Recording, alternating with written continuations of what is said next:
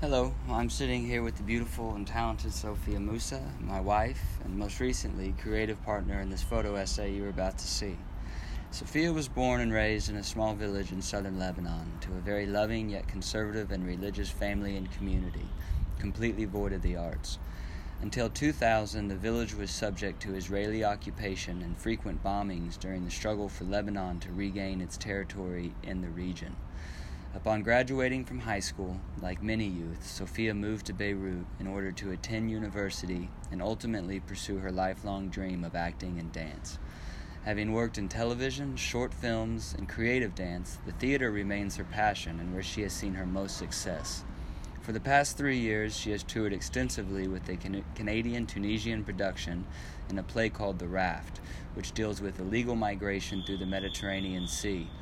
In the production, Sophia plays a young Lebanese woman assuming the guise of a Syrian refugee fleeing the war, discussing how the attention of the Syrian conflict has belittled the opportunities given to others from the Middle East. It also attests to the effects that the war on terror has had against the small nation of Lebanon. Although boasting a history deep in culture and European affairs, Lebanon remains one of the weakest economies on the planet and currently has one of the least effective passports, tied with North Korea and slightly ahead of Iraq and Afghanistan.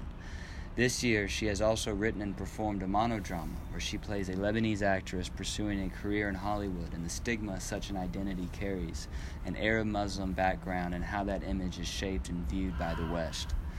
The following pictures deal with the theme of migration, however not in a traditional sense. This story is one of psychological migration, a universal story that takes place all around the world.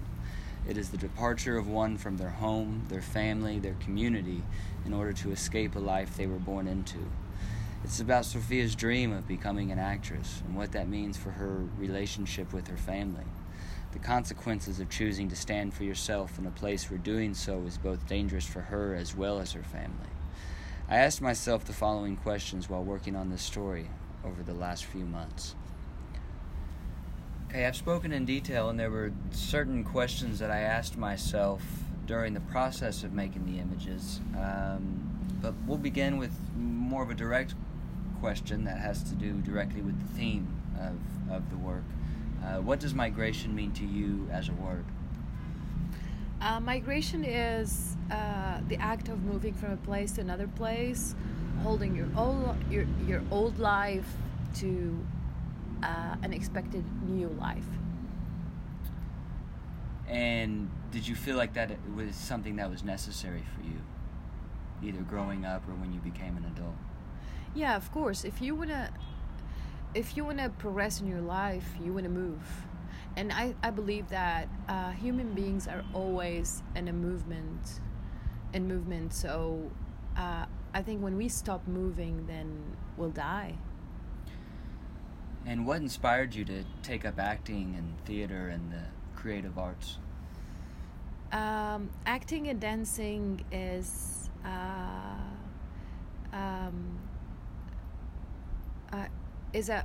a practice that I always believe that it's going to take me to move me to freedom, to a form of a freedom. And since I've lived, it's a natural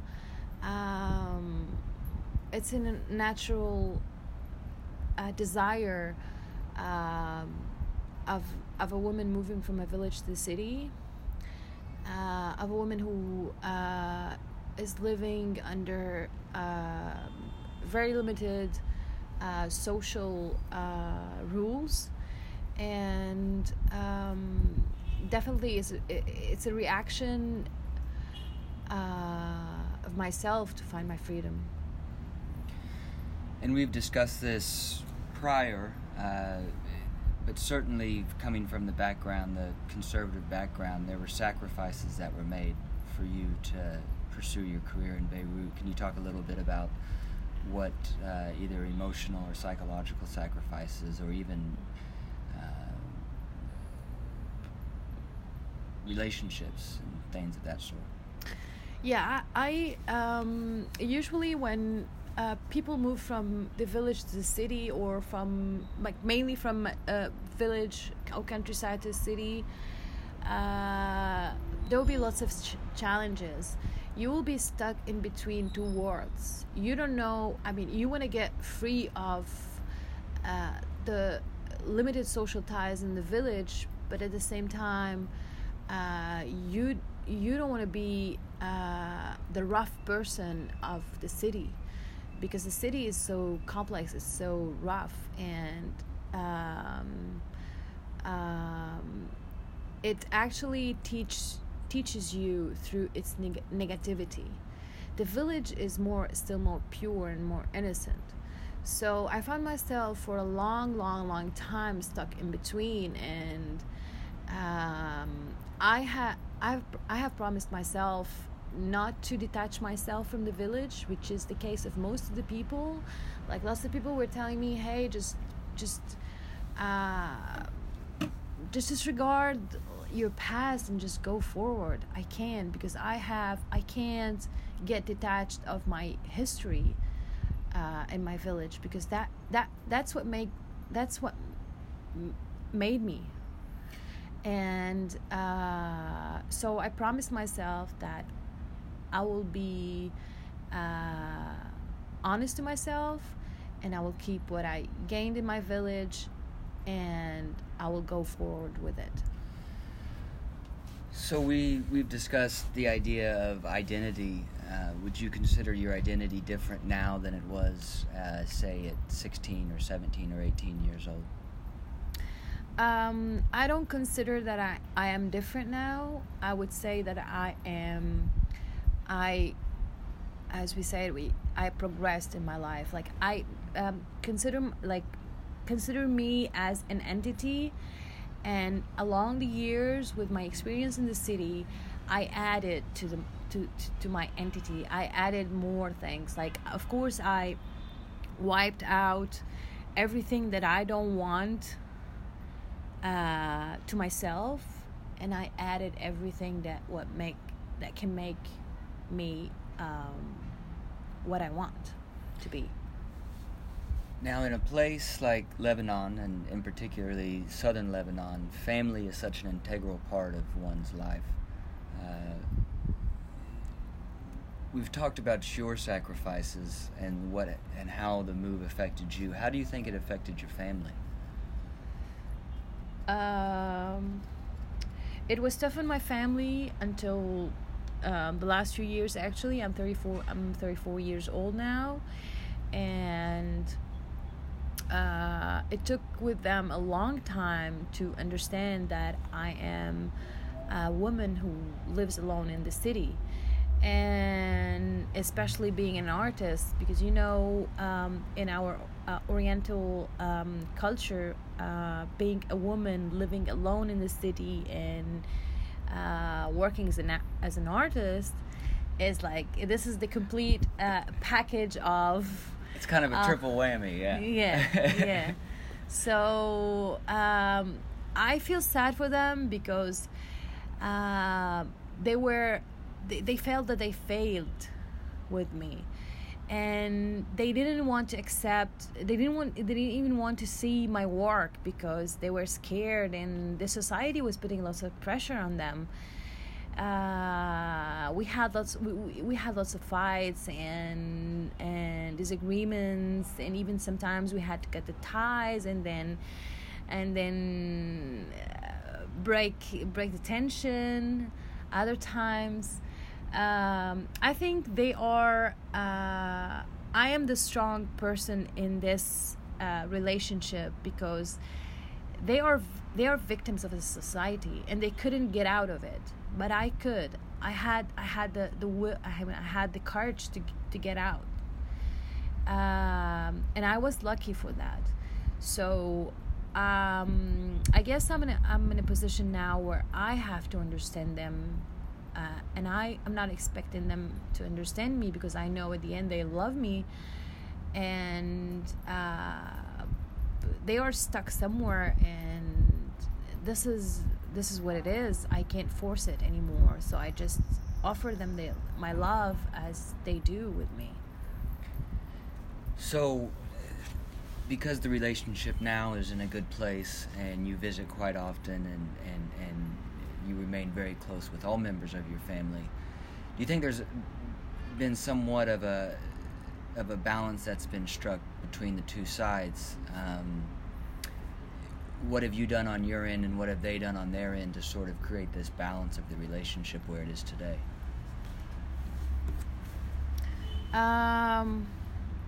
I guess I did most of the work in this relationship, because the best that they can do is to love me, even if this love broke me somehow, somewhere, because they were not, their love was conditional somehow, somewhere, because I was going to a place that is so different than what they are, so they couldn't understand it.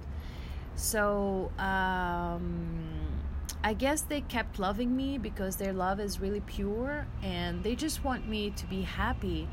And I guess parents have that instinct that they can feel if I'm okay or not, and they just express it in a bad way. They express it by their anger on me or their disappointments. But I realized that when they saw me happy, they just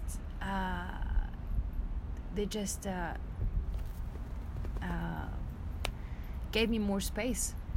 And from my side, I actually I suffered a lot, and I sacrificed a lot on different levels, and I paid the price. Freedom is so expensive.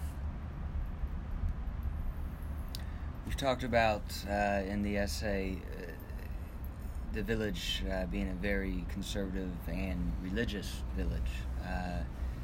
Would you consider yourself religious, or maybe more importantly, what does religion mean to you? I believe that human beings cannot live without faith, whatever is the form of this faith. It can be believing in God, in nature, and any kind of power. But the most important thing is that we believe.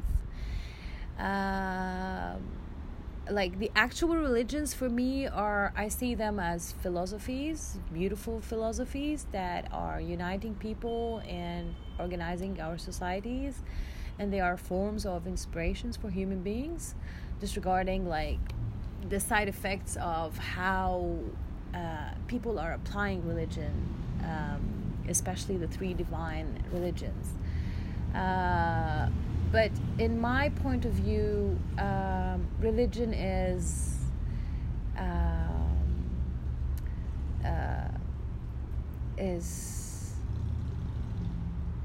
love, and that's it.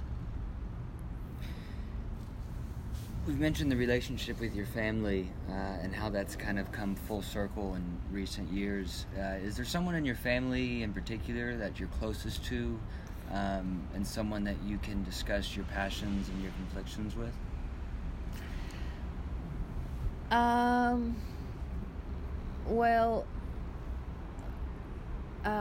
always had fears concerning opening up to my parents and my brothers and sisters, because they live a different life, and no one was the closest, but each one has his own unique relationship with me, and each one has a unique relationship with me. Of course, I'm too close to my mom than the rest of them, because she is my mirror and I am her mirror, and that is a very complicated relationship that I can't explain, but and it also may stem that you are the oldest child, so there is that mother first child connection, I think, there. And here, like in our society, especially the first kid, especially if it's a girl, she is raised to be responsible. Like even if like I remember like all of my childhood, any of my brothers or sisters, if they do mistakes, I will be punished with them, because I am the idol, and that's something that was a big factor in a big it has a big role in my relationship with my parents and through my migration to Beirut, and it had lots of effects on me. If you had to describe your village to someone who has never been there, and maybe even someone who has never even been to the region, say a kid from Texas or a young girl from Japan, what would you say? In a word? No, in a short statement. It's a beautiful village that was once upon a time a virgin village that resisted a lot through a long period of war, and